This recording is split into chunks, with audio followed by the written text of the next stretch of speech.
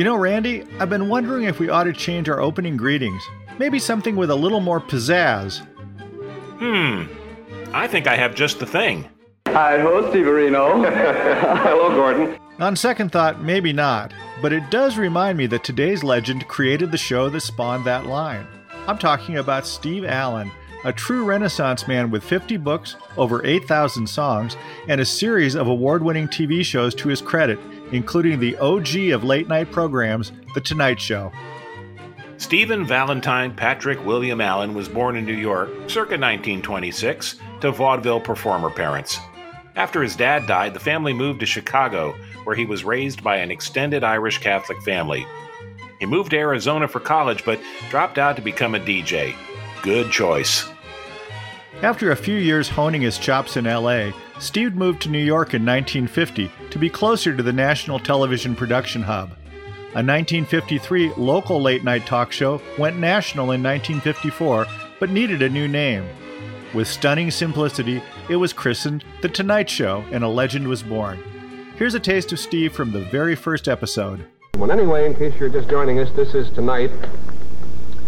And I can't think of too much to tell you about it, except I want to give you the bad news first. This program is going to go on forever. And we especially selected this particular theater. This is a New York theater called the Hudson. And we especially selected this for this very late show because this theater's, I think it sleeps about 800 people. It's hard to overstate how influential the show was on future late-night hosts.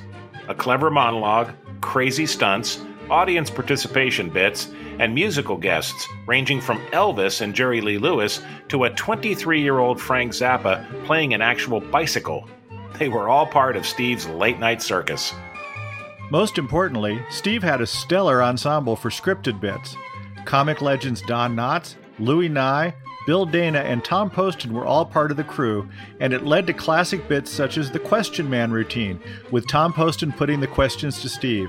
Listen, and you'll detect more than a bit of Johnny Carson's later Karnak routine.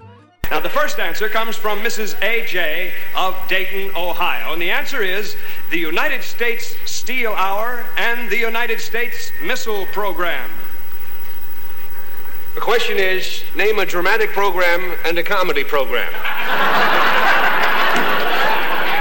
Later, Steve wrote and starred in PBS's Peabody Award-winning Meeting of the Minds, a show in which historical figures such as Teddy Roosevelt and Cleopatra would meet to discuss the issues of the day.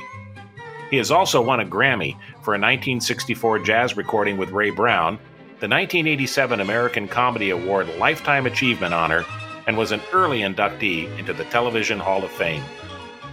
You can find out more about Steve Allen and all our comedy legends, including video clips and extended audio cuts at laughtracksradio.com. Thanks for listening, and until next time, it's goodbye from me. And it's goodbye from him. Goodbye, everybody.